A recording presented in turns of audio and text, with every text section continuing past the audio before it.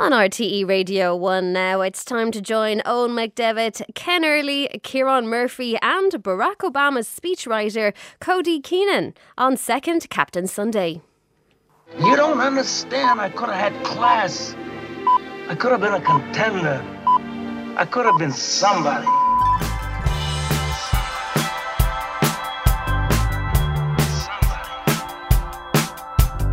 So he's almost like having a second captain in the team. Second captain, first captain, whatever. Good morning, welcome to Second Captain Saturday. Owen, Murph and Ken all here. Hi there, fellas. Hey there, Owen. How are you? Good morning. I'm very good. Thanks. A little peek behind the scenes here. When we're asking a guest to come on the show, we always need to just make sure they're totally clear on the main requirement, and that is that they need to be able to dredge up a sporting highlight from the mists of their own sporting careers and serve it up to be admired, or usually to be ridiculed. Last week we were in contact with this morning's guest, explaining how it all works. It's called the Second Captain's Greatest Non-Sportsperson competition. Previous contestants have finished 7th in the North Leinster Cross Country Championships, banged in a headed goal while wearing glasses as a kid, that kind of thing, right? Now, Real shooting for the stars still. Yeah, so we were explaining all this. Our guest was very pleasant in response, saying, yeah, got it, no problem at all. Yeah. He was far too polite to email us back and say, guys, just pipe down there, will you? I'm actually in the middle of writing the speech that will launch Barack Obama roaring back into the middle of the political fray, tearing into Trump and the Republican Party and calling for a restoration of honesty and decency and lawfulness in the US government. He did not email us that because Cody Keenan is a nice guy, and that's who we're talking to on today's show. I know what I would have said if I had a bunch of people in Ireland email me with this nonsense, but sorry, no, just I hate to push you on this, Cody, but we will need that all-time sporting highlight from your own career. I got a picture of Obama on one shoulder looking for some fine-tuning and us just firing these emails at him to get the highlights sorted. That is unfortunate. Cody is Obama's personal speechwriter, having been his chief speechwriter during his time in office. That was all after working his way up from his internship during Obama's campaign in 2007. Quite a meteoric rise. Here's a little snippet of the speech Obama made last week, the one I referenced there, at the University of Illinois. It did not start with Donald Trump. He is a symptom, not the cause. He's just capitalizing on resentments that politicians have been fanning for years. We're supposed to stand up to discrimination. And we're sure as heck supposed to stand up clearly and unequivocally to Nazi sympathizers.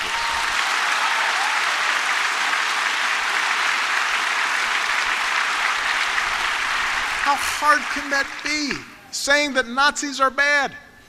That's a fair enough point, and I don't think we're going to argue that one with Cody Keenan today. Although we weren't blown away by all aspects of the speech, there is plenty to get into with Cody this morning. The main motivation for speaking in the way Obama did seems to be that he wants people, especially young people, to get out and vote in the upcoming midterm elections. One of the more intriguing subplots of these midterms is the race for a Senate seat in Texas. It's a surprisingly close one between a progressive firebrand Democrat called Beto O'Rourke and Ted Cruz, one of Donald Trump's old adversaries. This race is so close that Trump has announced he's going to fly to Texas and offer his support to the man he used to refer to as Lion Ted during the Republican primary. Quick refresher on this, Ken. During that campaign, Trump suggested Ted Cruz's dad may have been involved in the assassination of JFK. Yes. During that campaign, Cruz called Trump a pathological liar, a serial philanderer, and utterly amoral. And also during that campaign, Cruz got especially incensed after Trump retweeted an unflattering photo of Cruz's wife Heidi next to Trump's wife Melania. I don't get angry often, but you mess with my wife, you mess with my kids, that'll do it every time. Donald, you're a sniveling coward, and leave Heidi the hell alone. So will you support him as the nominee? I'm going to beat him for the nomination. He is not. I am answering the question. Donald Trump will not be the nominee. Well, he got that one wrong. All is well that ends well. The two men are now firm political allies, which is great, isn't it? It's good that Ted Cruz has been able to be the bigger man here and forgive what was said about I mean, Heidi. who here hasn't had their father implicated in the JFK assassination at some point in your life, you know? Yeah, so we've all been in Ted's shoes at one stage or another. That is true. There's plenty of big time politics to get into with Cody, but don't worry, he's heard us loud and clear. He has been thinking deeply about his sporting highlight that he hopes will get him to the top of the 2018 Second Captain's non-sportsperson charts. How are those charts looking, Murph? I could have been a contender. I could have been somebody. Okay, we've fallen into a little bit of a rut here. Aisling Bea has been leading since week 2. Paul Howard has been bottom since week 3. Can anything change this morning? That's the big question. Every score so far has been in the 70s. Aisling Bea is on top with 78, so Cody will need to go some to get into the shake-up here. However, I hear he has some game, some real high school game. So the next hour will tell a tale. We'd love to hear from you on Twitter at Second Captains. We are going to get things moving with the first song of the morning, and after that, it's Cody Keenan on Second Captain Saturday.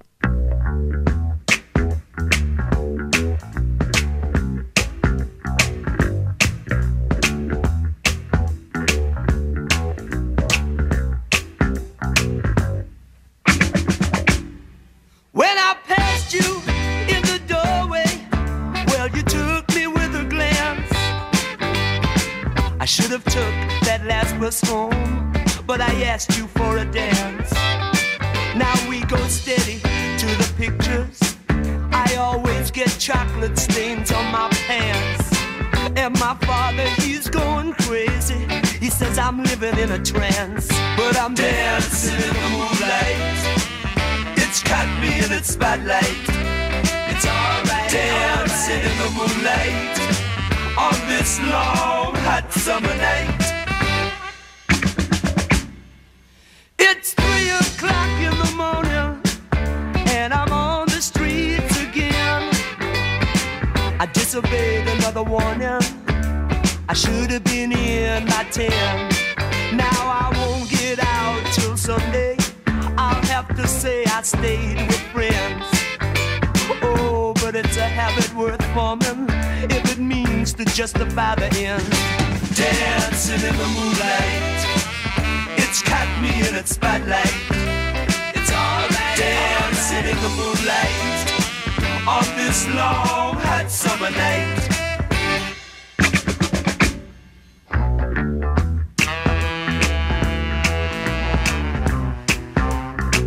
And I'm walking home. The last bus is long gone, but I'm dancing in the moonlight.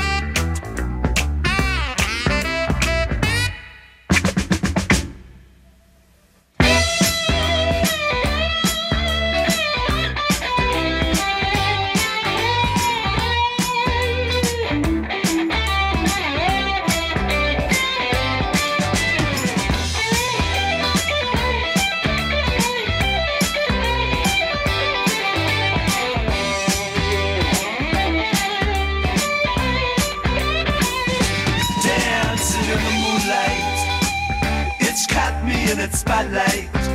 It's alright, dancing in the moonlight on this long hot summer night. Dancing in the moonlight, dancing in the moonlight. It's caught me in its spotlight. It's caught me in its spotlight. Dancing in the moonlight, dancing in the moonlight on this long hot summer night. I don't know how we haven't played them before now in the show. That's Thin Lizzy with Dancing in the Moonlight. Alright, it is time to bring an international dimension to our race to become the second captain's greatest sportsperson. Today's guest rose through the ranks to become director of speechwriting during Barack Obama's presidency. When the time came to leave the White House, he answered Obama's call to stick with him as his personal speechwriter. And just last weekend, the world saw the fruits of their labour together. Cody Keenan, you're very welcome to Second Captain Saturday. Thank you for having me. How are you guys? We're very good, thanks. How are you? I mean, you've just written a speech that dominated news headlines around the world. I presume the ranking of your sports career makes you more nervous, though. Yes, terrified. You should be, Cody. You should be. We'll get to that, but it was a hell of a speech. I presume you would have known this was a big one. Did you feel extra pressure? No, I've been writing with him now for 11 years. And I say with because he really always has been our chief speechwriter. I mean, none of this is just something we hand to him and he goes up and gives it. I mean, I think we went through maybe 6 or 7 drafts together last week, and it all begins with him telling me exactly what he wants to say. Okay, so you said that's an interesting one, how it actually works. It's not just a general theme. He comes with a lot of specifics, does he? And then it starts from there? He'll usually start with a general theme and some points he wants to hit. I'll go write up a draft and give it to him, and he'll work with that as kind of initial, as kind of a starting point. And he'll give me more feedback on that verbally before he starts diving into it, and I'll go back and work on it and for a big speech like that, where that's what we scientifically call them, big speeches, where we know people will be paying attention, we'll go through maybe 5 to 7 drafts together, and he'll be making, small edits up until the flight out that day.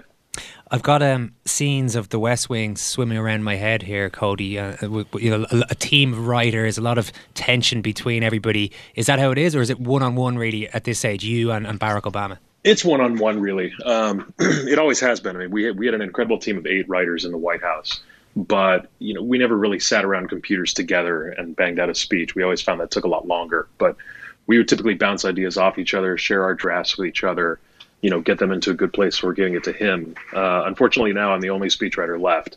I'm the only one too stubborn to leave, so it's pretty much just me and him now. You've done your bit. He gets to the lectern. He clears his throat. He's ready to go. How are you feeling at that stage? As you say, you've been through it many times before. How were you feeling last weekend when he gave that speech in the University of Illinois? Honestly, usually tired, but in this case, I was fired up because there were a lot of people waiting to hear from him, and I think we delivered. Presumably, it was a lot of fun to write this one. This is the speech in which Obama finally gets to go after Trump a little bit. Was it fun? It was fun. We didn't actually look at it that way.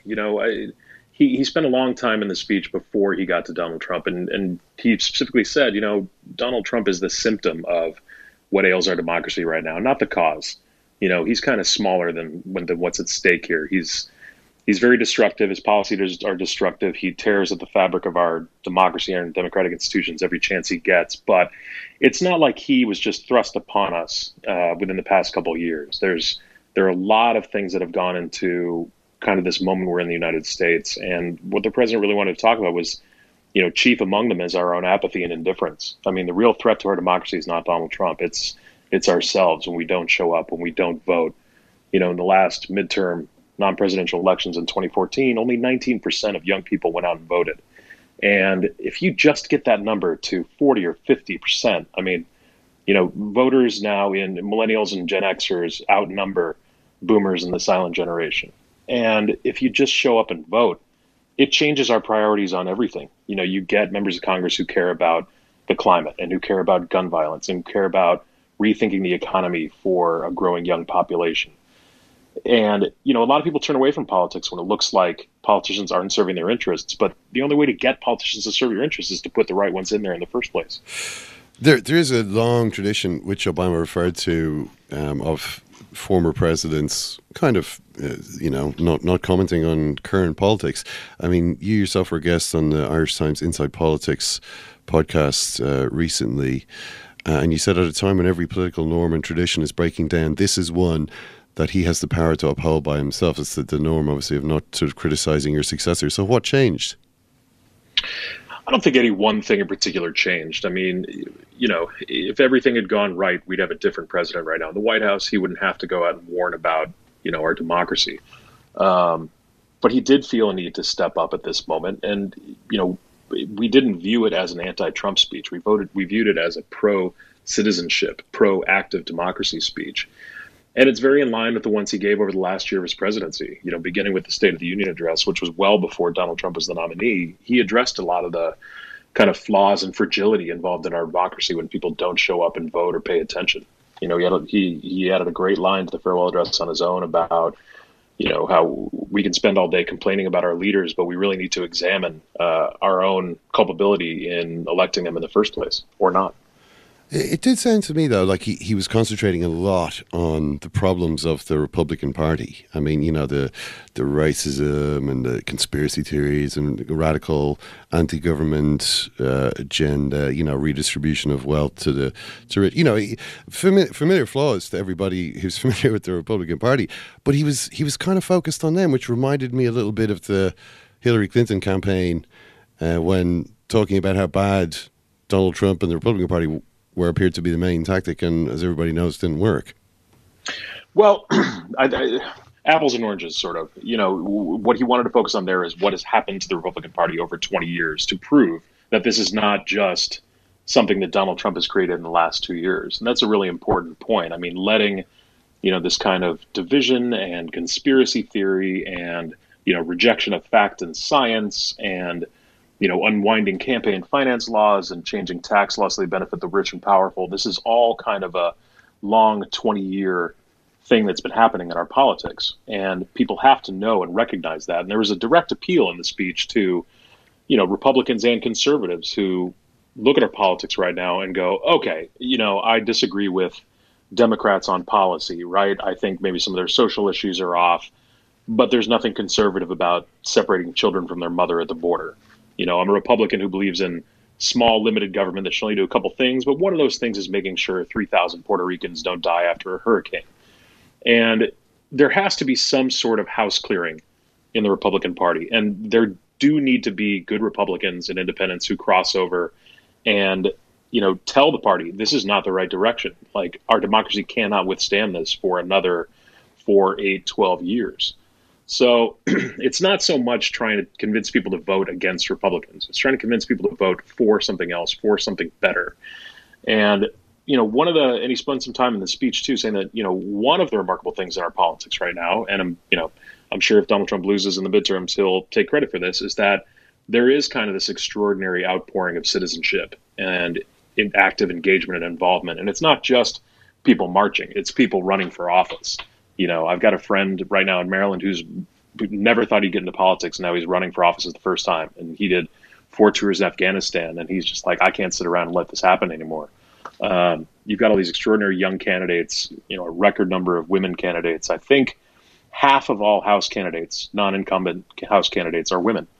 And, that's one pretty great silver lining about our politics right now.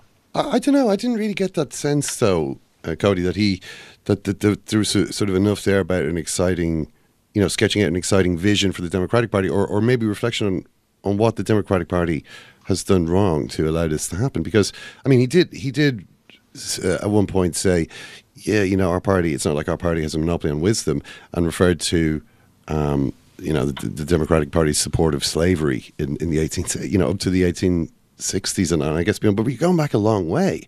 There doesn't seem to have been much of a reckoning with why it was that, the little guy, so to speak, that Donald Trump appealed to, didn't seem to think the Democrats were on his side anymore.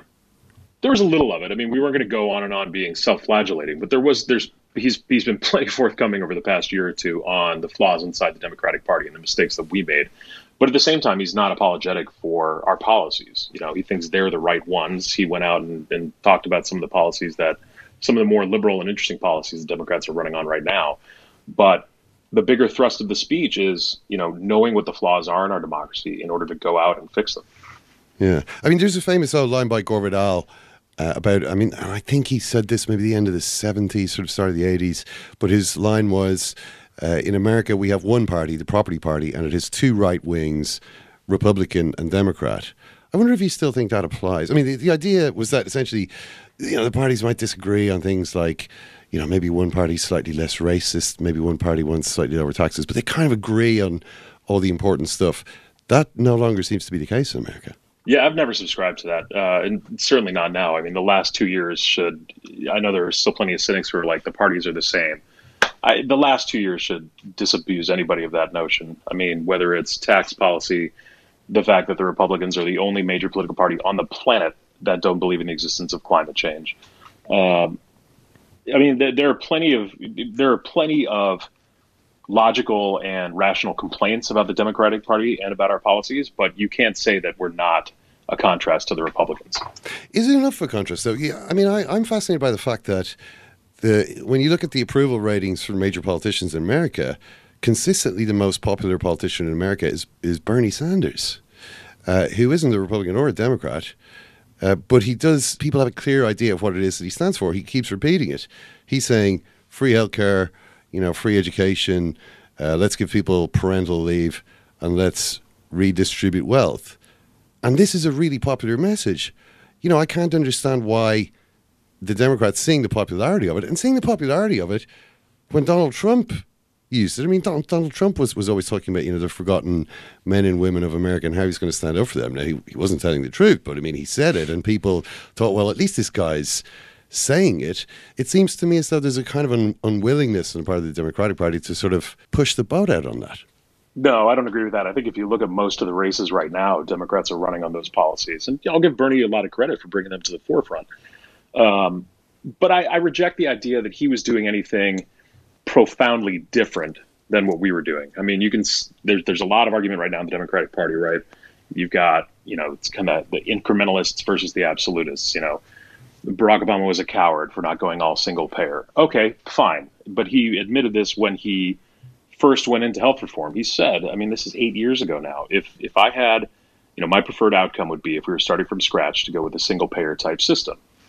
But that's not the reality we live in, and it's not giving up to admit that. I mean, unless you have 60 votes in the United States Senate for something like that, you're not going to get it. And in the meantime, we covered 20 million people with health insurance. That's more than anybody since LBJ. So what you do is secure that, protect it, build on it, have the next president go a little bit further. I see no shame. I don't feel defensive about that at all. But to just say, well, the Democrats are corporate sellouts because they didn't cover literally everybody in 8 years, you're going to be unhappy with politics forever if that's your point of view. Yeah. No, I don't mean to say that, half a loaf is the same as no bread or whatever. I mean, clearly some improvements are better than, I think Obama said in the speech, better is always worth fighting for. But I wonder if you're fighting an election, if it's the sort of thing that works. I mean, I think of Trump's campaign, and there was a lot of brilliant aspects of this campaign. I mean, the simple slogans that everybody can remember: make America great again, drain the swamp, lock her up, all this kind of stuff. It was like 3-4 letter stuff. Have the Democrats thought about how they're going to actually compete with this sort of style? Do they need to actually take a more, put across a more vivid vision of what it is that they're looking for, rather than an incrementalist vision? I mean, here's an example of the difference in style. And this is a line maybe you might have written or had a hand in writing.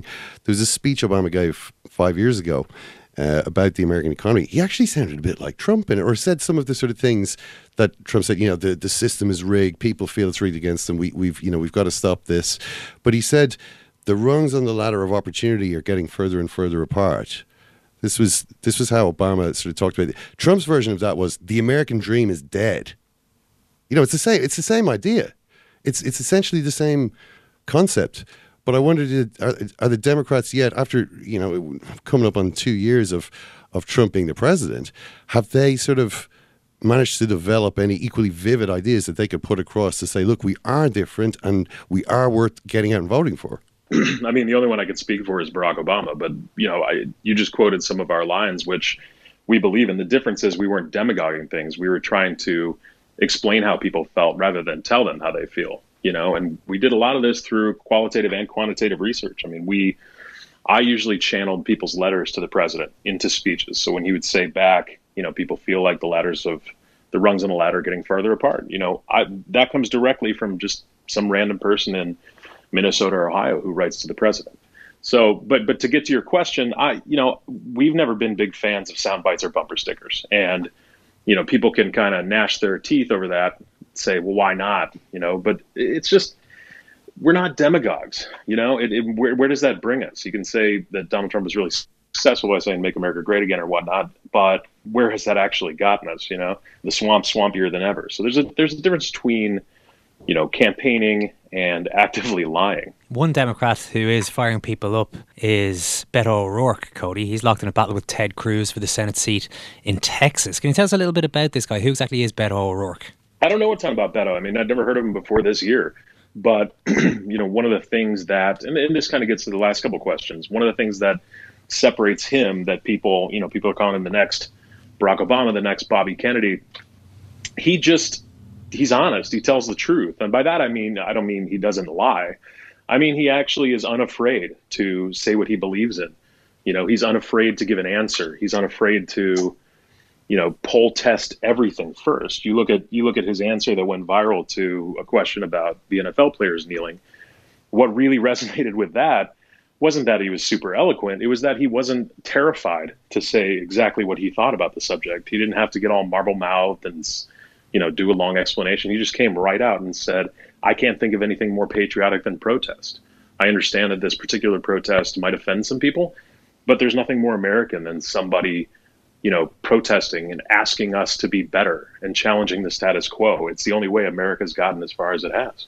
Yeah, and just to give people background on that, the whole Colin Kaepernick protest came about a couple of years ago. He was the quarterback for the San Francisco 49ers in 2016, began getting down on one knee during the national anthem to protest racial injustice and police brutality against black people. Now, other people, including Trump, chose to interpret it as an attack on the anthem, on the military and on America itself. And Kaepernick has essentially been frozen out of his own sport. O'Rourke, I think you've described there pretty much what he said. He can think of nothing more American actually than what Kaepernick is doing, peacefully standing up for his rights anywhere, anytime, any place. It's interesting you said you didn't think it was necessarily the most eloquent speech of all time, but it was just common sense, really. Is that what you're saying? Yeah, well, not even so much common sense as just like he was unafraid to say exactly what he believed. You know, he didn't kind of beat around the bush. He didn't try to give an answer that would please everybody. He came right out and gave his answer.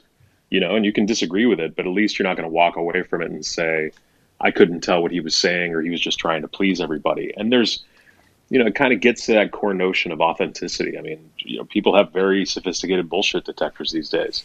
And, you know, it'd be hard to see Hillary Clinton giving an answer like that.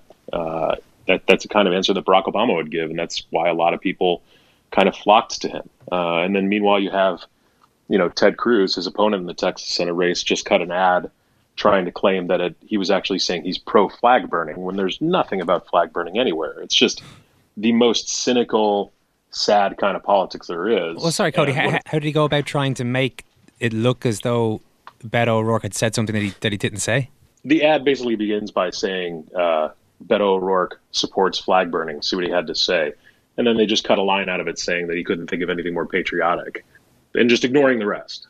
So, you know, what the Cruz campaign is betting on, first of all, you can tell they're terrified of Beto O'Rourke if they have to put out this kind of ad. But they're also betting on, you know, the fact that people are busy and don't always have time to pay attention. And maybe people didn't see what he actually said. And they're going to see this and go, oh, my God, you know, that candidate supports flag burning.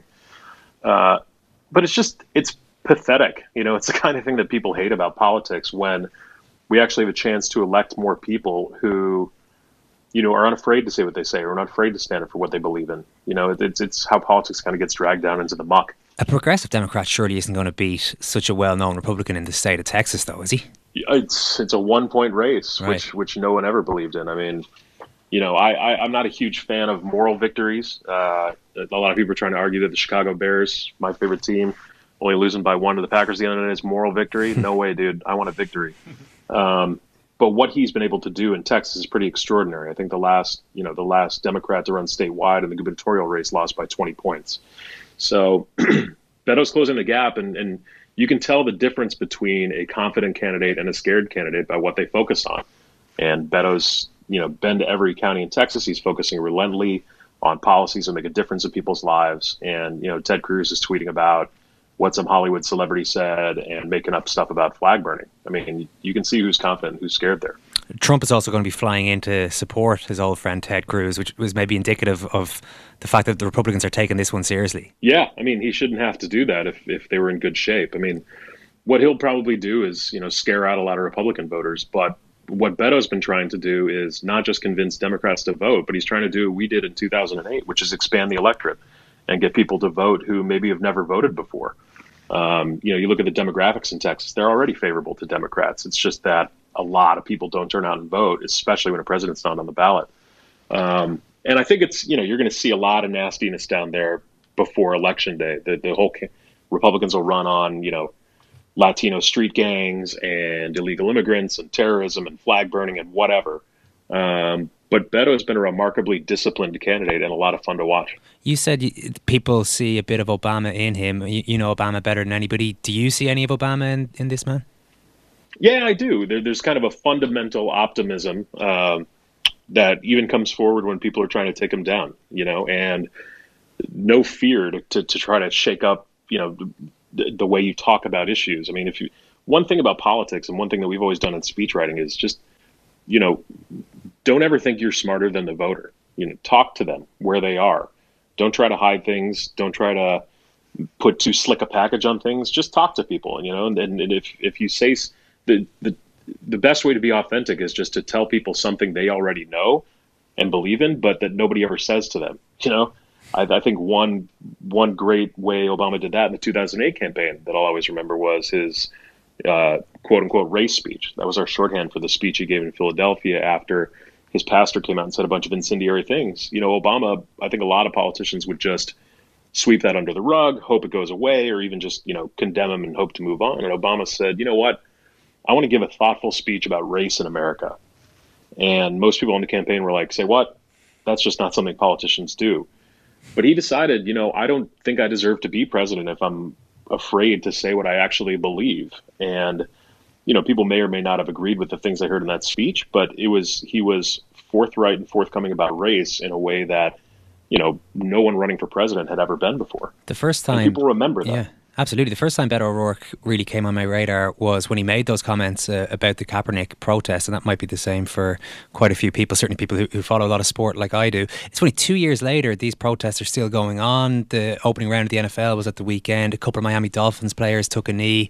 Some other players raised their fists. Others stayed in the tunnel in other games around the league. Nothing massive league-wide, but certainly still a smattering of protests there. Why do you think it is that 2 years on from Kaepernick's initial actions, this is still happening? Because not enough has changed. You look at what they're actually protesting, which is police violence that's more often than not aimed at African Americans. I mean, in a disproportionate way, and not enough has changed there. So, people keep protesting until it does. And I don't know what that will eventually look like. I don't know what the end game will eventually be, but it is something they've raised awareness about it. People are talking about it. I mean, there's a very cynical way of dismissing what they're doing by just saying, "Oh yeah, they're protesting the troops," which is nonsense. And I think any thinking person knows it's nonsense. Trump will keep banging that drum because he loves attention and he loves to be divisive, and he loves when people are talking about him. I think the NFL probably just wants to go away, but I'm all for the players doing it until something changes. I mean, the story of America. One story, I think the truer story, is a story of protest and change. When, we basically started as this country of rich white aristocrats who said all men were created equal, but that was really limited to white landowners. And over time, we've gradually made those words apply to everybody. And it's often, downtrodden people without much power who do this at great physical harm to themselves. I mean, Selma, you look at Selma, these were African Americans with no political power or wealth whatsoever marching for their right to vote. And, they were beaten to within an inch of their lives before they even made it a mile. And that kind of woke the conscience of the country. Those images went around the world, and they helped press President Johnson to push Democrats and Republicans to do a Voting Rights Act and a Civil Rights Act. And they changed the world. And NFL players have an even bigger stage and an even bigger megaphone. And so for them to be able to raise awareness for this type of thing, I think is really important. Before we leave the political sphere, Cody, we were going to get to see Trump up close over here. He was due to come over, but the Irish trip has been cancelled this week. What's your reaction? You guys must be crushed. But look, Trump cancelled his first visit to the UK over protests there, thus becoming the first commander-in-chief to surrender to the British. So who knows what he's going to end up doing with Ireland. All right, Cody, well, that is the end of the politics chat for now. Up next, things are getting really serious. You're listening to Second Captain Saturday. After the break, we're taking a long, hard look at the sporting life of Barack Obama's speechwriter, Cody Keenan. RTE Radio 1. Second captain, first captain, whatever. Our guest this morning on Second Captain Saturday is Barack Obama's personal speechwriter, Cody Keenan. He took the decision, Cody, to stay with Obama after his time in the White House ended on one condition, from what I've heard, that if you wanted to attend a Chicago Cubs baseball game on any given weekend, you must be allowed to go. And this demand might stem from an occasion that you attended a game when really you should have been somewhere else. Well, I should have been at work. But, Chicago's a 2-hour flight. And I try to get out there as often as I can whenever the Cubs are in the playoffs. And this was 2 years ago, I think. And I flew out for an early divisional round game on I want to say it was a Sunday night. It might have been the middle of the week. But he was giving a speech the next day. But, we had a good enough rhythm at that point that I knew when I would hear from him. And if I took the 6:59 flight out of Chicago, I'd be back in D.C. and back in the office by 10. But I get a phone call right in the middle of the game from the White House operator, and I answered it, and she said, "Please hold for the president." I said, "Can you just can you just give me 30 seconds? And she was like, why? And I said, because I got to get somewhere quiet. So I kind of raced down into the concourse and found, the most quiet corner I could in a stadium full of 40,000 crazed playoff baseball fans. And, he said, he always answers and goes, hey, brother. And he wanted to talk about the speech for the next day. And then somebody got a hit and the stadium went nuts, and they have an old fashioned organ at Wrigley Field that they'll play. So the organ starts playing and he goes, are you at Wrigley Field right now?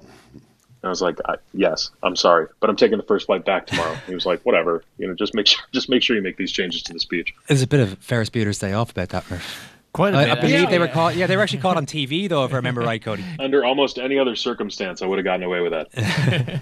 You grew up near the stadium, near Wrigley Field. Yeah, I was born 7 blocks away and grew up about a 20-minute walk away. It's a wonderful, it's the Sistine Chapel of baseball. It's a wonderful place to watch a game. So is this a classic father-son bonding experience you'd be taken to the ball game? Always. I mean, we went to dozens together. He took me to my first when I was just 6 months old.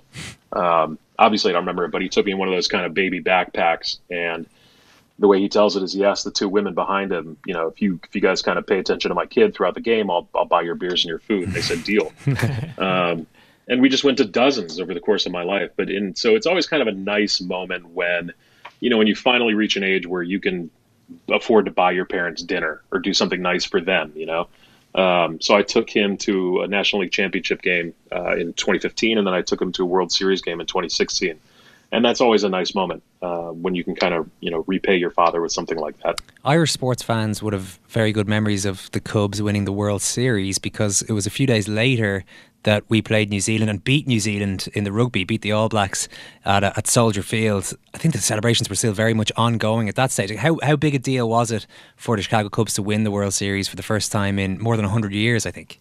It's really, really hard to quantify. I mean, I'd only been waiting 36 years at that point, but you had people who were 100 years old who'd never seen it before. And there were all these amazing stories over the course of the week of, people taking radios to their father's grave and sitting there at their father's grave to listen to World Series games. I mean, you think about World War I hadn't happened yet. A lot of the country didn't have electricity the last time they won. So it was just a massive, massive deal. And I think, the Irish hadn't beaten the All Blacks in even longer, right? Ever. Yeah, we'd never beat the men's team had never beaten them, no. It was an extraordinary 6 days for Chicago. And then Donald Trump won and just kind of put the kibosh on everything. The team did come to the White House, though. I believe it was the last speech you wrote for Barack Obama was the welcome speech to the World Series winning Chicago Cubs. As president, we should say, yeah. Yes. Yeah, it was the last public event in the Obama White House 4 days before we left. And that wasn't a foregone conclusion. Typically a championship baseball team will come the next summer when they're scheduled to play the Washington Nationals. But we had so many Cubs fans in the White House, and there were so many Obama fans on the team that we were working with them to try to make something happen. The front office took it to the team and said, we'll do something small in the Oval Office. We'll take whoever wants to go. And I think pretty much everyone, but maybe 2 players, said we're in. So we decided to make a big deal out of it and have the team come. It was the first sports event. The president will do this for whoever wins the Super Bowl, Stanley Cup, World Series, NBA Finals, college sports. So we'd probably done about 50 of these over the course of 8 years. This was the first one that the First Lady ever came to, which tells you how big it is. I mean, she grew up a Cubs fan. She watched games on her father's lap when she was a kid. But this was also, we didn't have a lot to do in that last week either. So this was the only sports event that took about 2 hours from start to finish instead of 10 minutes. We were in the state dining room with all the players first, and the president and First Lady decided on their own, we're going to take pictures with every single person. Not just the players, but their families, the front office people. And then we went in, and typically we'd try to keep a sports speech to maybe 5 minutes. This was 20 minutes, and I'm not sorry. I wrote it like 3 pages. This was like my magnum opus. This was the one speech I always joked I was sticking around for, but never thought I'd actually see. So I just kind of let it all hang out. And I channeled a lot of these stories I've been telling you about, stories I've been reading in the paper, stories of me and my father, my friends who are Cubs fans, and just kind of, it's not often that a dream comes true and you get to write about it. So I kind of let it all hang out in that speech. Forget about you, Cody. This must have been your dad's proudest moment, his crowning achievement. Forget about his State of the Union address or whatever it might be. Did he get to see it? I brought him and my mom to the White House, and they got to meet all the players. They got to take pictures of everybody. They were there for all of it, and it was really, really special. And I got to hang out with the players before the president went out and spoke, and they brought me.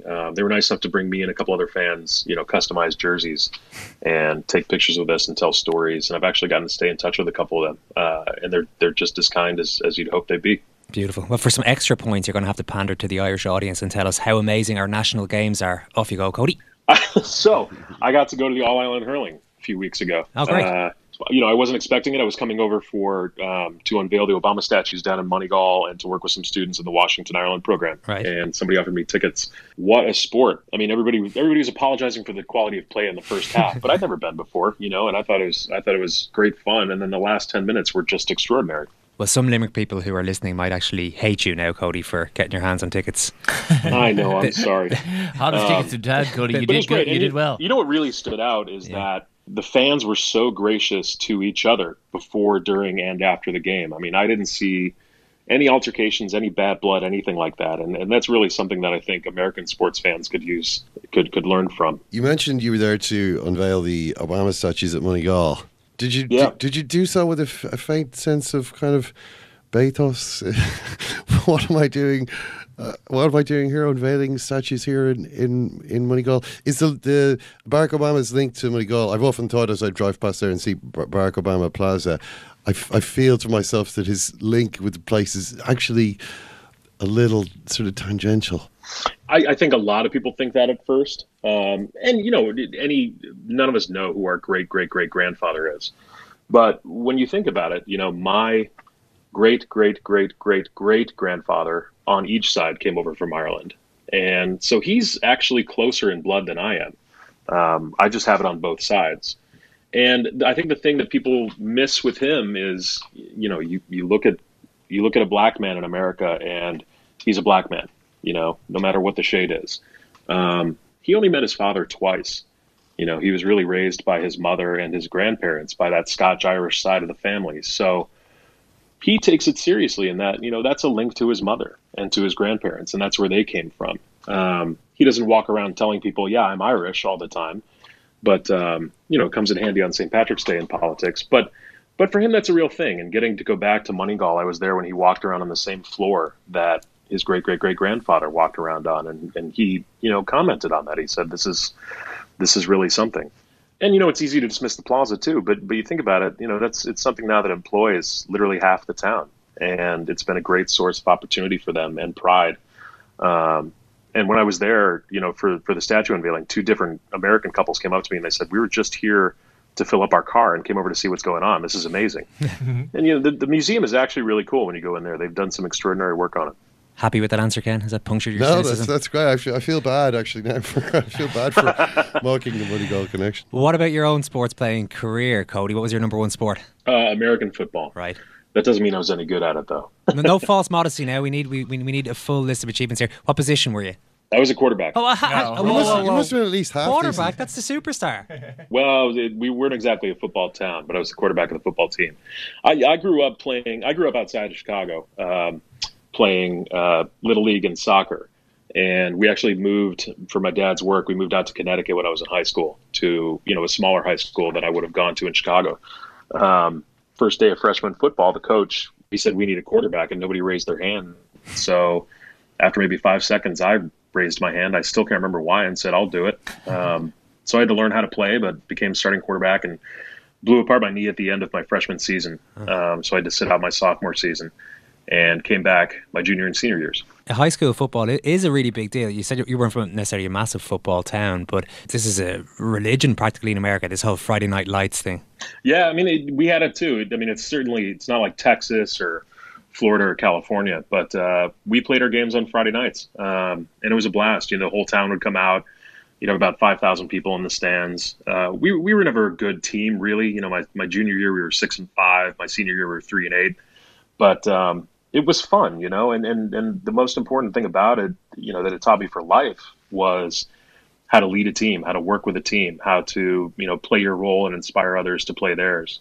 There was never a question about whether or not I'd go play collegiate football because I wanted to go to a big university with a big football program and be a fan instead. But, a lot of the lessons stick with me, even if the the good memories are few and far between. I think it's telling that 3 years after I graduated, with a new coaching staff, my team ended up winning the state title, which I was super proud of, but I was long gone by that point.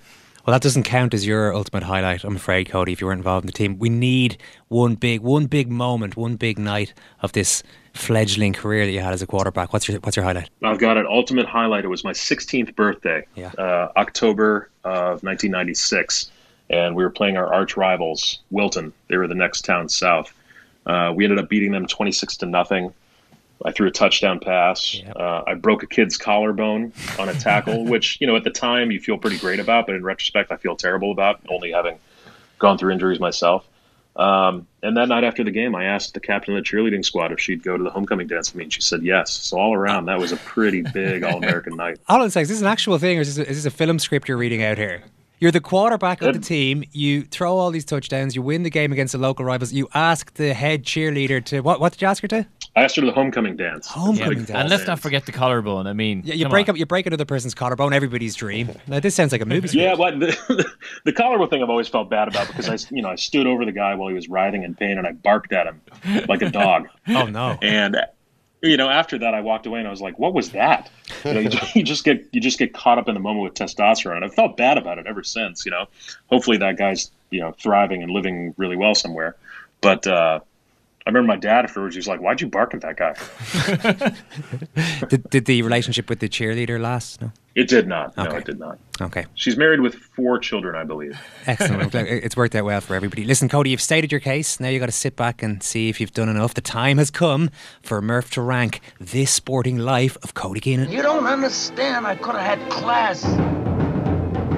We don't have stars in this game, Mrs. Weaver. What do you have then? People like me. I could have been a contender. I could have been somebody. All right, Cody, let's go. Much like the reams of polling data accumulated during State of the Union addresses, I've been very carefully poring over the details of your sporting career and will now rank your all-time sports highlight, pick an athlete that I feel most closely resembles you and your sporting achievements, and then present you with a score out of 100 to discover just where you stand on our greatest non-sports person leaderboard. Your high school quarterback exploits are like something from a Kevin Costner movie, and so we have to give credit where it's due. The wooing of the prom queen might be seen by some to be gilding the lily somewhat, but we'll forgive your 18-year-old self. However, 16-year-old Only self. 16, yeah. However, we can't overlook all of these sad high school nerds who looked on with envy while all this was going on. All of this quarterbacking and prom queen dating puts me in mind of All-American hero Johnny Unitas, whose stellar passing game and crew cut cowed opposition and intimidated nerds countrywide throughout the 1960s, even if there are some slight political differences between yourself and Johnny, I feel. So taking all that into account and acknowledging that, all joking aside, you appear to have been pretty bloody good at American football, I'm going to give you 76 points, good enough for 4th place on our season leaderboard. Cody Keenan, this has been your sporting life. Happy enough with that, Cody? Well done. I mean, the only 2 flaws is I was not that good at football, just that one night. And I was a nerd. I was a huge nerd. Even as I was playing football, I was a total bookworm and a straight-A student. No, I'm not buying it. You can't. Listen, I've watched enough movies. I know that they're mutually exclusive. And that's just the way high school life is. Even Kevin Costner made Waterworld. Cody Keenan, you've been absolutely brilliant. Listen, thank you so much for your time. Round of applause, guys, please, for Cody Keenan. Thanks, lads. Good to talk with you.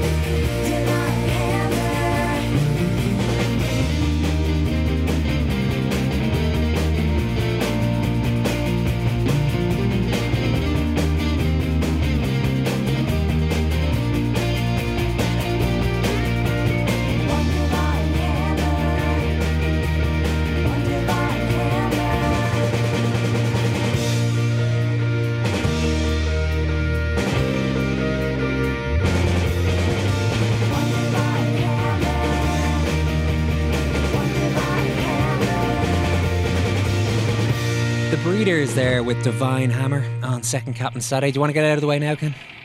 Go on.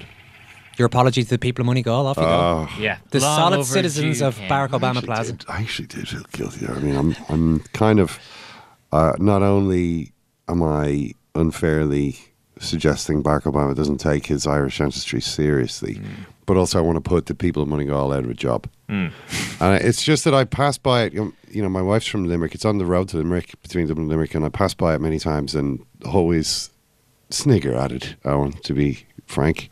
But I'm not going to do that anymore. I'm going to suggest maybe next time we might go into the museum. You've learned a valuable lesson here this morning, Ken. And that's something you can't put a price on. Thanks so much to Cody Keenan, Barack Obama's speechwriter, high school quarterback, and world's biggest Chicago Cubs fan by the sounds of things. You know why I had to shoehorn a Ferris Bueller's Day Off reference in there, don't you?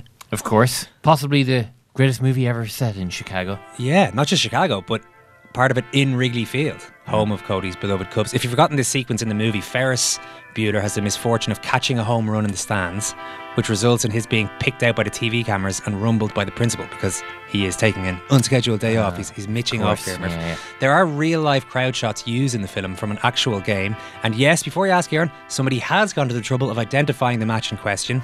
Larry Granillo is the journalist in question. I'll spare you the painstaking research that he did. It goes on for a long time. The conclusion he came to was the scenes were shot at a game between the Cubs and the Atlanta Braves, which means we have an actual date for Ferris Bueller's Day Off, June 5th, 1985. There you go. You asked for it. Well, I didn't actually ask for it on, but nevertheless, I have it now. That's the important. We're back next week with an utterly brilliant guest, Andy Irvine, the creative genius behind Planksty, the greatest band in traditional Irish music history, is going to be in studio. To keep going until then, check out our daily shows on the Second Captain's World Service. The website is secondcaptains.com. Marion Finucane's up next here on Radio 1. Thanks very much to Mark Horgan and Simon Hick for producing the show. Killian Down for researching. Thanks, Murph. Thanks, Owen. Thanks very much, Ken. Thank you, Owen. Thank you, Carol. Thanks, Ken. Thanks, Emil, for listening, and have a great weekend.